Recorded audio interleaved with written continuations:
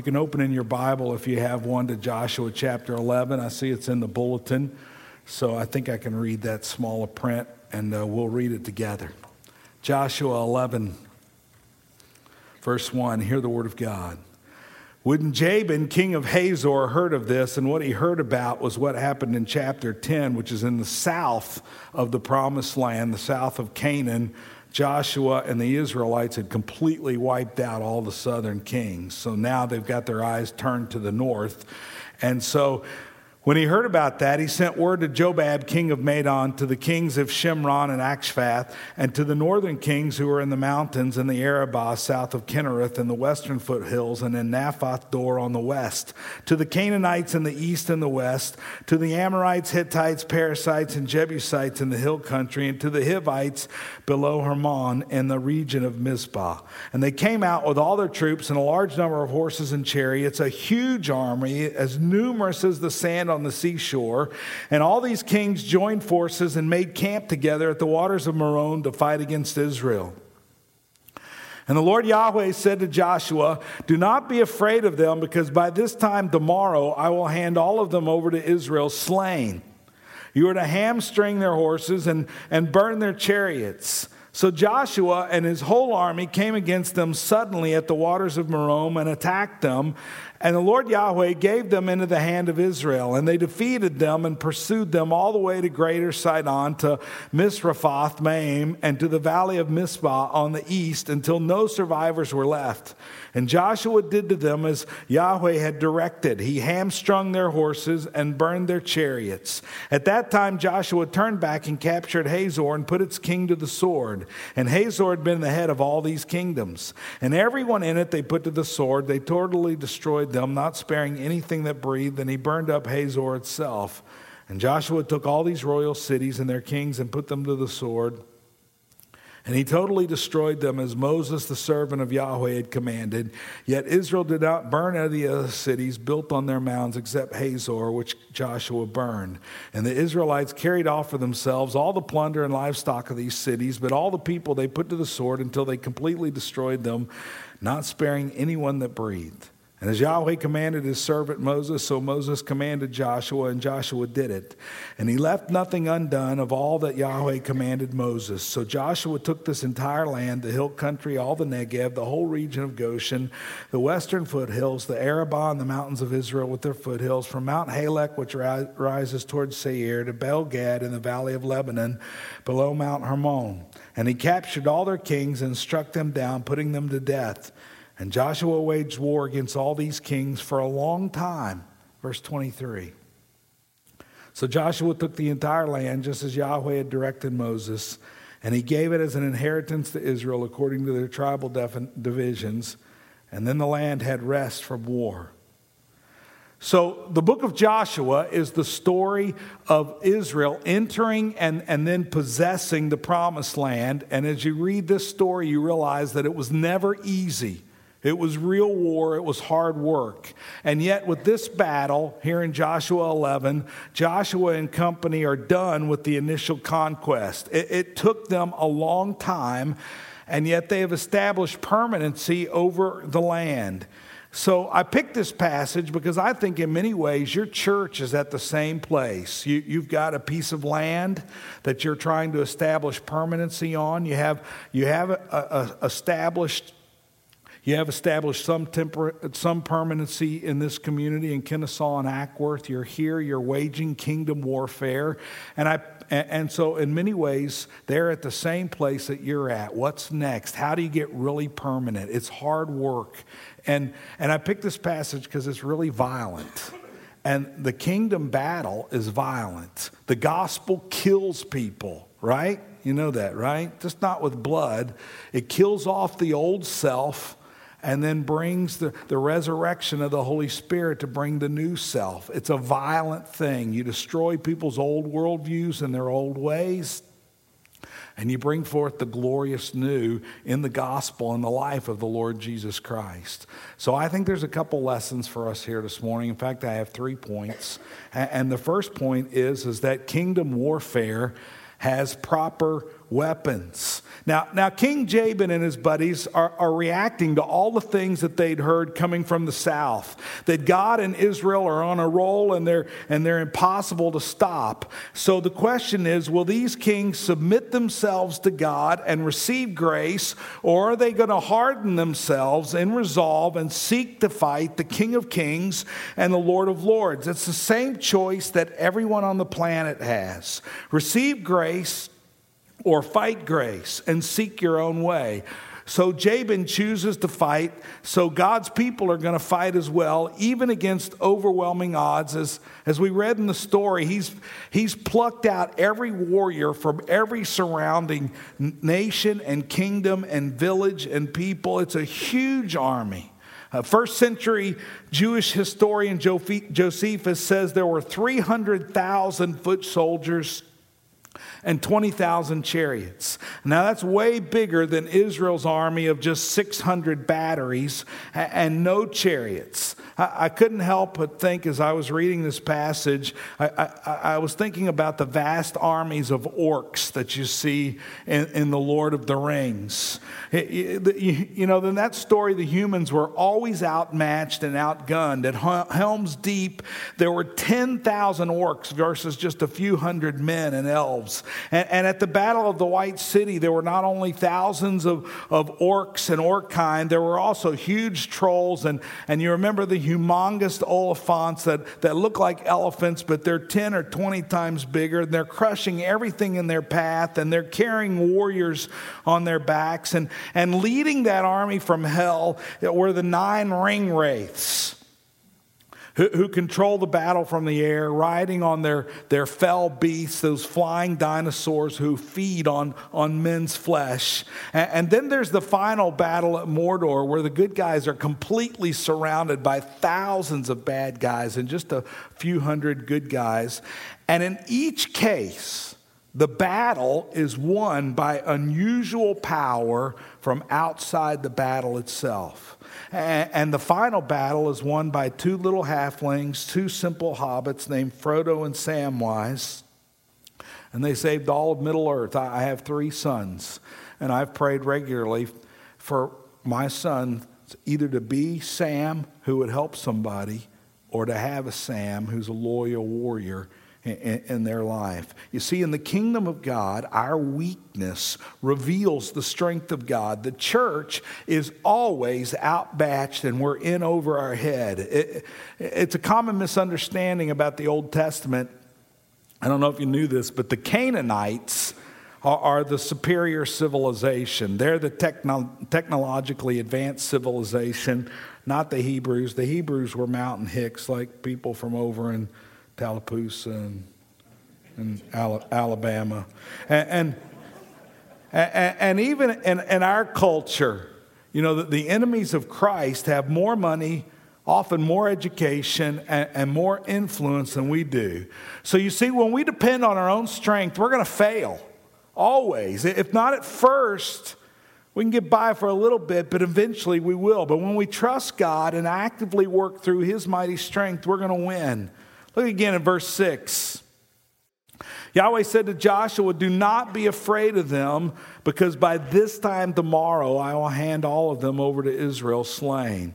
You're to hamstring their horses and burn their chariots." So Joshua is going to win this battle for one reason, and that's because of God's mighty work, His mighty hand. Against overwhelming odds, Joshua will win because God is at work revealing His glory and His power.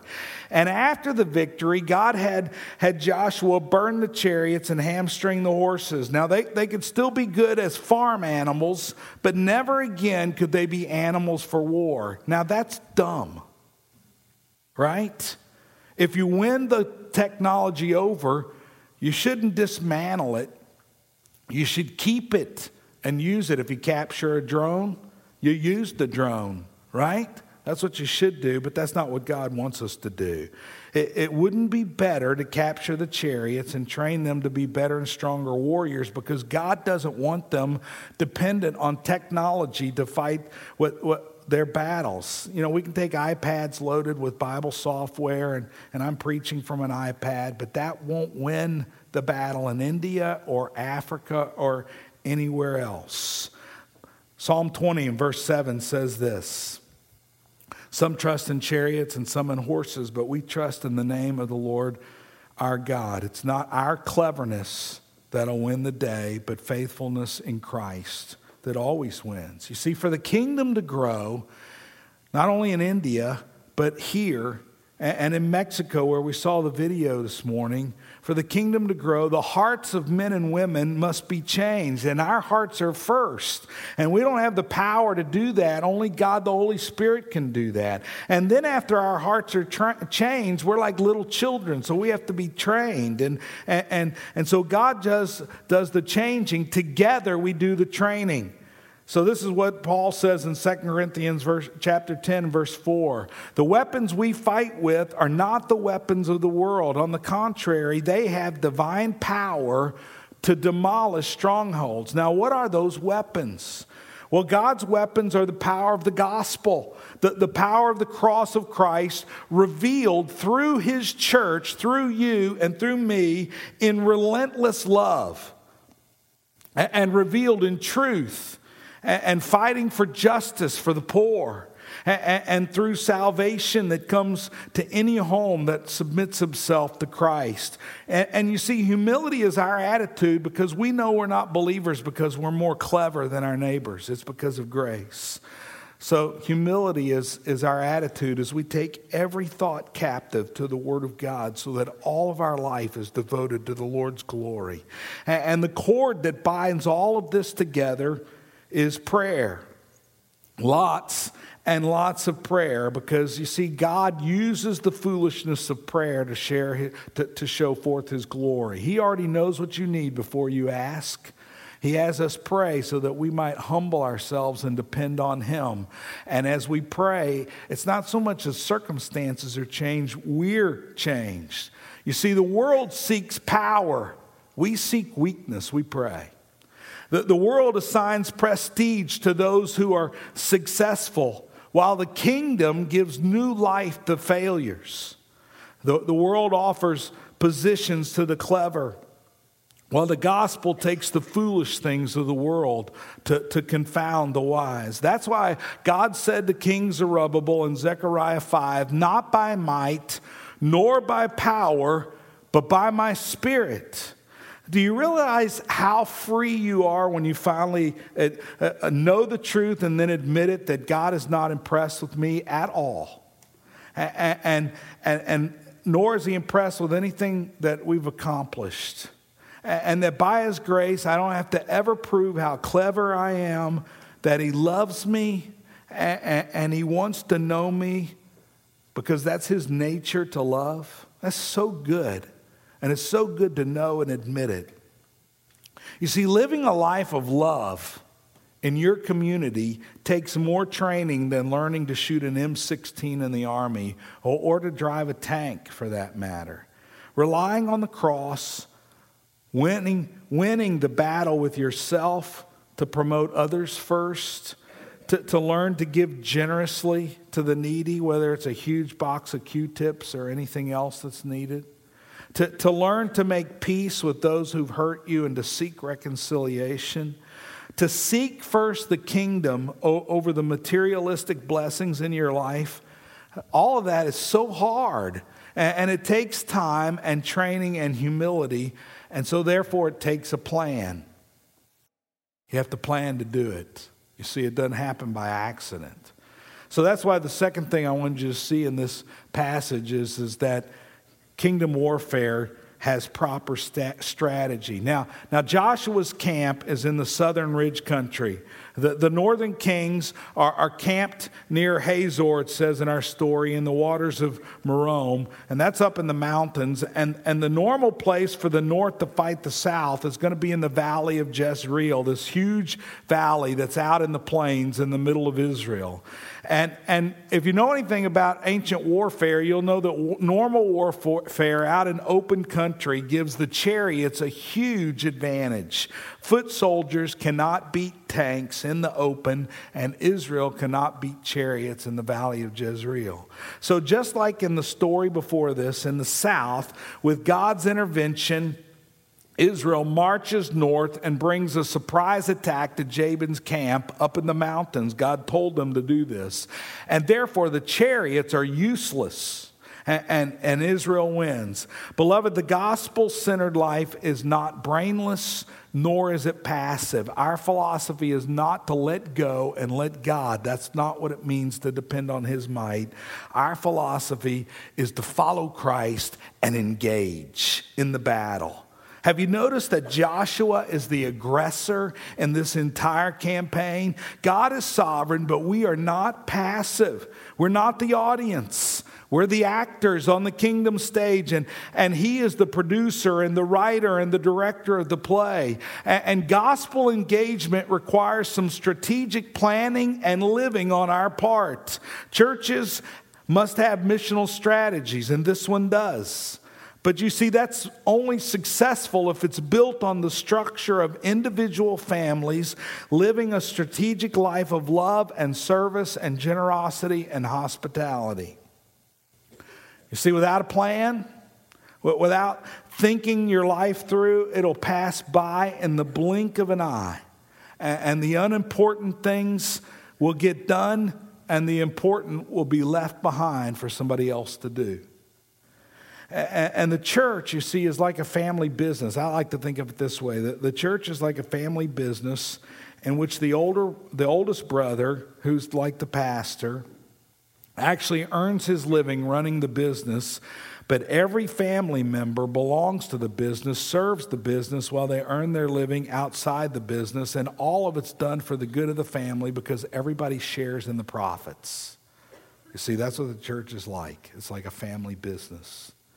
And obviously, most of you have jobs outside the church. You also have numerous individual family responsibilities. But you see, the role of the staff and of the elders of the church is not to do the ministry, but to equip and train and prepare you to do the ministry. And then the question is, who benefits, who profits from the leaders equipping and you doing the work? And the answer is, you do.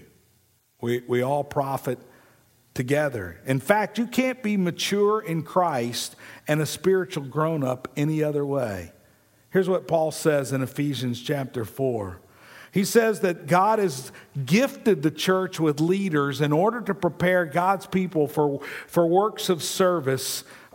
Some translations say for ministry, so that the body of Christ may be built up until we all reach unity in the faith. That's why many churches fight, is because the leaders aren't equipping and the body's not working.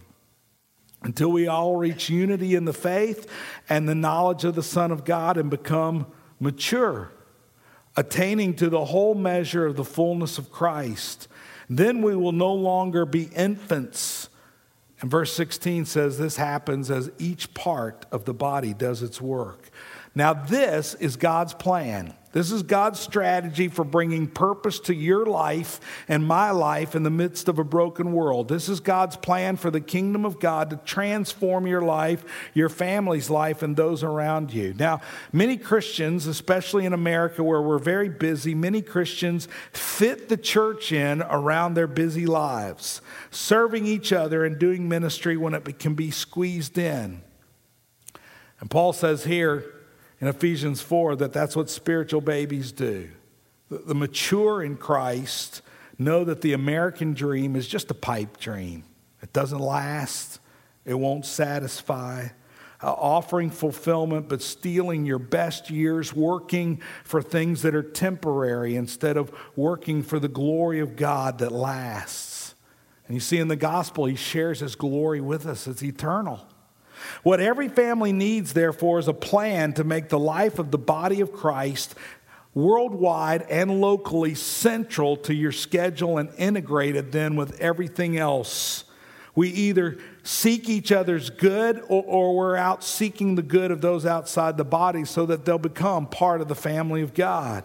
And that's how God elevates the name of Christ through us. It's a terrible strategy. It's like hamstringing horses. He's depending on us to get this done. You're dismayed already, right? Yeah, me too. You see, the gospel takes broken and sinful people and then makes a new race of people that are transformed by the cross to experience real life and true love. He gives us purpose in seeking the glory of Christ in all things. And He gives us pleasure in serving others in all parts of life. And then He shows us that what will make our kids happiest is not every educational opportunity or extracurricular opportunity or material gift, but what will make them happiest is knowing Christ and learning to serve and love others. That's what lasts, you see, and it'll last in your kid's life as well as yours. In fact, Jesus said that if we'll seek first His kingdom, then all the other stuff that we think we need will come to us as we truly need it. So that takes us to the third thing that I wanted you to see in this passage, is that kingdom warfare has faithful servants. Now, the book of Joshua, that's a great book. The book of Joshua is the story of our warrior God conquering the promised land and giving the kingdom to His people. In every way, it is the parallel story of Christ conquering sin and the nations and giving the nations to His people. But it's not a story only about God. It's a story of redemption that includes us. We are integrated fully in the plan. So the book of Joshua is also the story of faithfulness of a man who trusts God to keep His word. Look at what made Joshua great. Look at verse 12. Joshua took all these royal cities and their kings and put them to the sword. He totally destroyed them. That's not what made them great. What made him great is he did it as Moses, the servant of Yahweh, had commanded. He followed the word of God faithfully. Look at verse 15. As Yahweh commanded His servant Moses, so Moses commanded Joshua, and Joshua did it. He left nothing undone of all that Yahweh commanded Moses. You see, the Lord laid out a very specific plan for taking the promised land, and Joshua followed those commands explicitly. And this book is a monument to Joshua as a faithful servant to the kingdom of God. And so God told him to be strong and courageous, because that's what kingdom warfare needs. That's what the gospel requires of its people, to be strong and courageous, because we're always battling upstream. And Joshua has been. Conquering the land, you see, was never about the size of the army, nor was it about Joshua's personal fame or self-promotion, nor was it even about the riches of the plunder. It was always about doing God's will. One time on Wednesday night down in Douglasville, I asked my Wednesday class what they wanted to be remembered for. What do you wish is a lasting legacy? That's what I asked them. You know, President Obama's just won his second term. They say second-term presidents are building a legacy because they've accomplished what they can in the first. Now they don't have to win another election, so they can be bold to get what they want. And we can see the president doing that.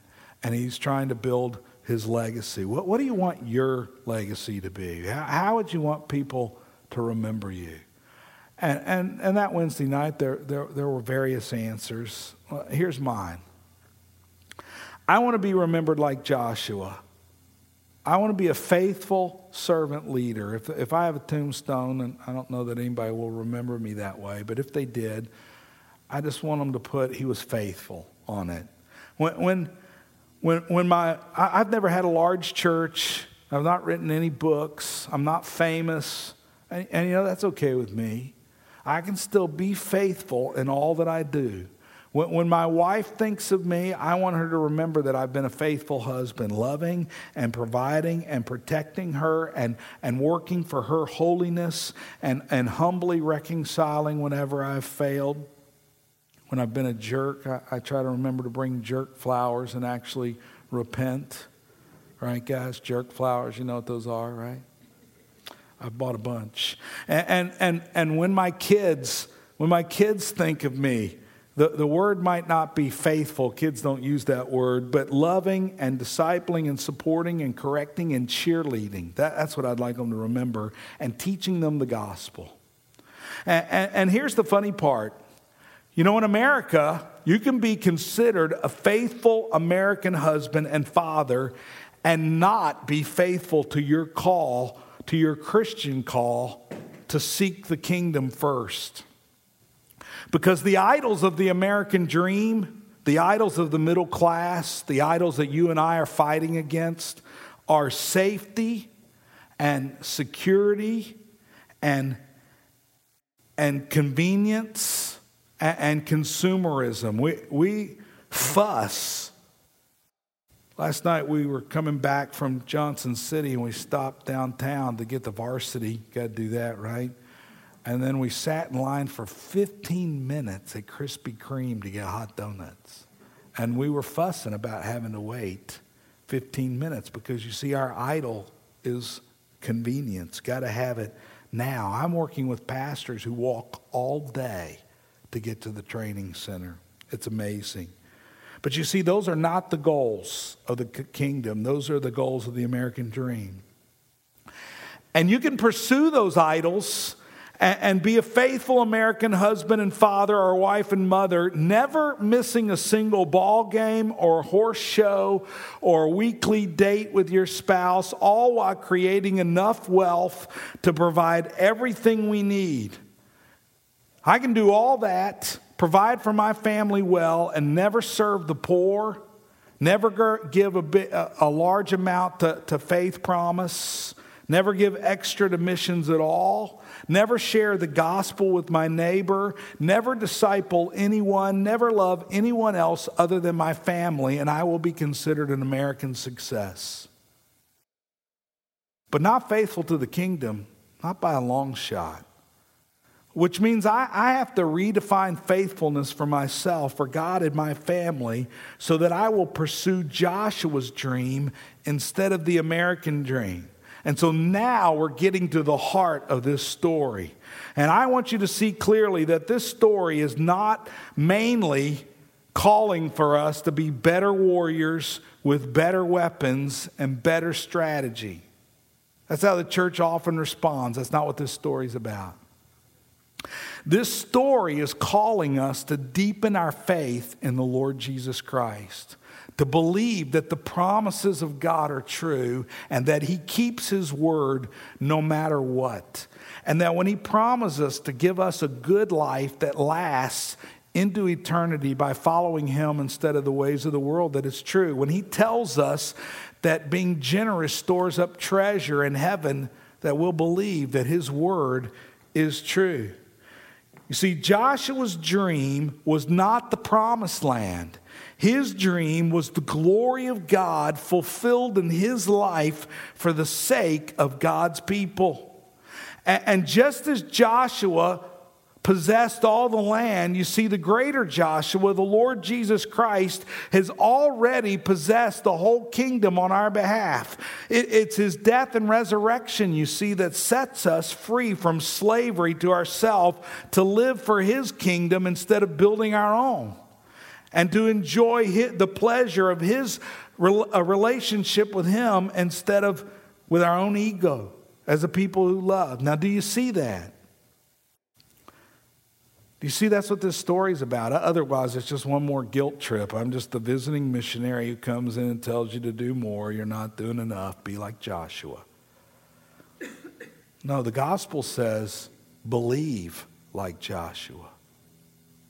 Because the unusual power that's outside of this battleground comes from the Lord Himself.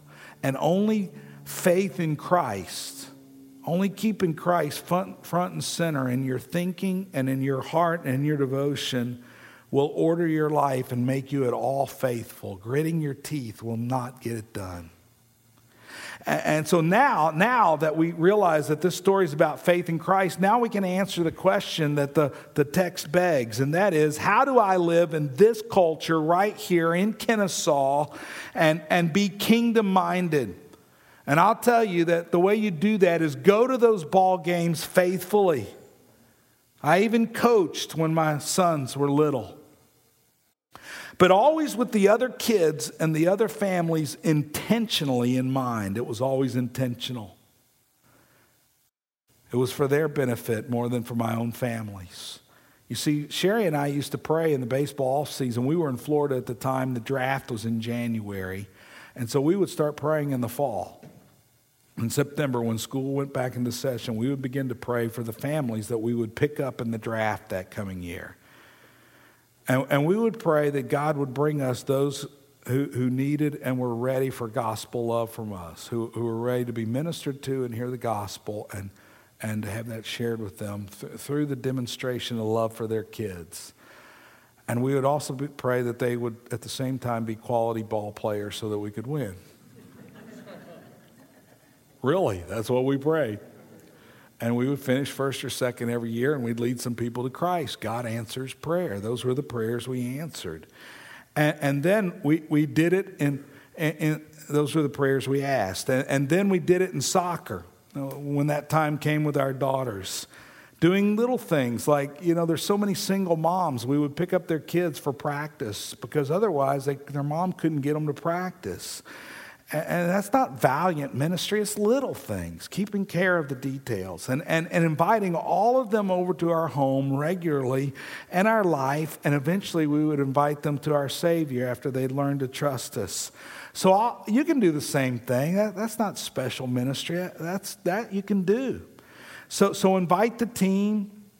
Invite the chess club, if that's what your kids are doing. If you're doing horses, invite them. Whatever it is that your kids are doing, invite them to be a part of your life and pray very intentionally for the wisdom to have follow-on conversations or service to those who are in need, or even to study the book of John together, and ask God to show you who to inconveniently and intentionally love with your time. Integrate your life. Make everything that you're doing about the kingdom. You don't have to quit doing stuff you enjoy, but integrate and make it about the kingdom. And then, on top of that, we taught our kids to love the poor with us and the hurting. And well, if we painted the rescue mission, we took them with them. I took my teenagers to Cherokee when they were that age. So sign up today and go to Cherokee and take your teenagers. Take a week of vacation and go to Cherokee. Your life will be changed, and so will your kids. We painted the rescue mission. I can remember Matt at 4 years old. He was painting down here, and it was terrible. And so I was right behind him, just cleaning it up with paint wherever he painted. And he had the time of his life that day, and we got paint everywhere, but it was all right. And we took them to visit friends in the hospital. So if you have sick friends, take your kids with you to visit if they're allowed in the hospital. And for years we took bread to poor people. Publix, at least in Florida when we were doing that, they would give away their bread. And we would go on Friday nights and get free bread because they don't mark it down. And then the next day we would take it to the poor people we knew. And we did that every week, and we took our kids with us. Now see, that was serious quality family time. And you can do that too. It's not a big deal. And now our kids are grown, and so Sherry and I are having to rework our philosophy of ministry and how we're going to reach out with our family. And so this summer we're going to rejoin the neighborhood pool so that we can meet our neighbors in a better fashion. And we're asking God for new friends in order to bless and to share the gospel with. And we've been bowling on Tuesday nights. We're close enough to the Alabama line that we can bowl on Tuesday nights, and you can drink a beer and have a good time and bowl, and you can meet new people. Really, it's pretty fun. It's cheap on Tuesdays in Douglasville. I don't know where your bowling alley is. You see, the bad news is there's bad news in this text. The bad news is that if you don't intentionally seek the kingdom of God first, then you will habitually pursue the idols of the culture instead. It's one or the other. You may still tithe, and you'll be here at your local church, and you'll do some occasional service, but your legacy will never be Joshua's, who left nothing undone of all that God had commanded. And you'll find that you're unconsciously training your children to live the same careless life as they go off to college to pursue the American dream. You'll be restless because those idols never satisfy. And the bad news is that if you reject the kingdom altogether, and some of you may be thinking this through today, if you reject the kingdom altogether like the Canaanite kings in our story and either run from God or ignore him or fight him, then you'll be lost altogether. But there is good news. Jesus says, behold, I make all things new. Jesus died on a cross for our sins, and he rose from the dead to give us new life that is satisfying and complete and on purpose. He even forgives the sin of living a careless life in his name. Isn't that good? And if you will turn from your dreams and put your faith completely in Christ's dreams, trusting only in him, then he'll give you eternal life. That's not only for eternity, but it's for now, and it's full of meaning now. And so I invite you to trust in him and to renew your trust in him today. Now, I want you to know that Sherry and I are not different from you. We have the same hurdles, the same struggles, probably the same idols, and our flesh is trying to figure out how to be safe and convenient and go to Cherokee instead of India. I'd rather go to Cherokee and still serve God. I will tell you this, though. We've been praying regularly for 30 years that the Lord would open our eyes and open our hearts so that we might see our own idols and to see the needs of others, and to seek first the kingdom in all things and train our children and now our grandchildren to do just the same. And we've prayed that prayer regularly, not because we're spiritual, but because we're so fleshly, but because it's not in us to be like that. And you know what? The Lord has answered that prayer in abundance, and he will answer it for you as well. And then we'll be able to say together with Joshua, as for me and my house, we will serve the Lord. And that, my friends, is the glorious grace of the gospel. Let's pray together. Our Father, we thank you once again for your word. It delights us to see you at work in the lives of your people. It gives us courage to know that if you'll work in Joshua, you might work in us as well. And Father, we thank you for the Lord Jesus Christ, who's completely possessed the whole kingdom.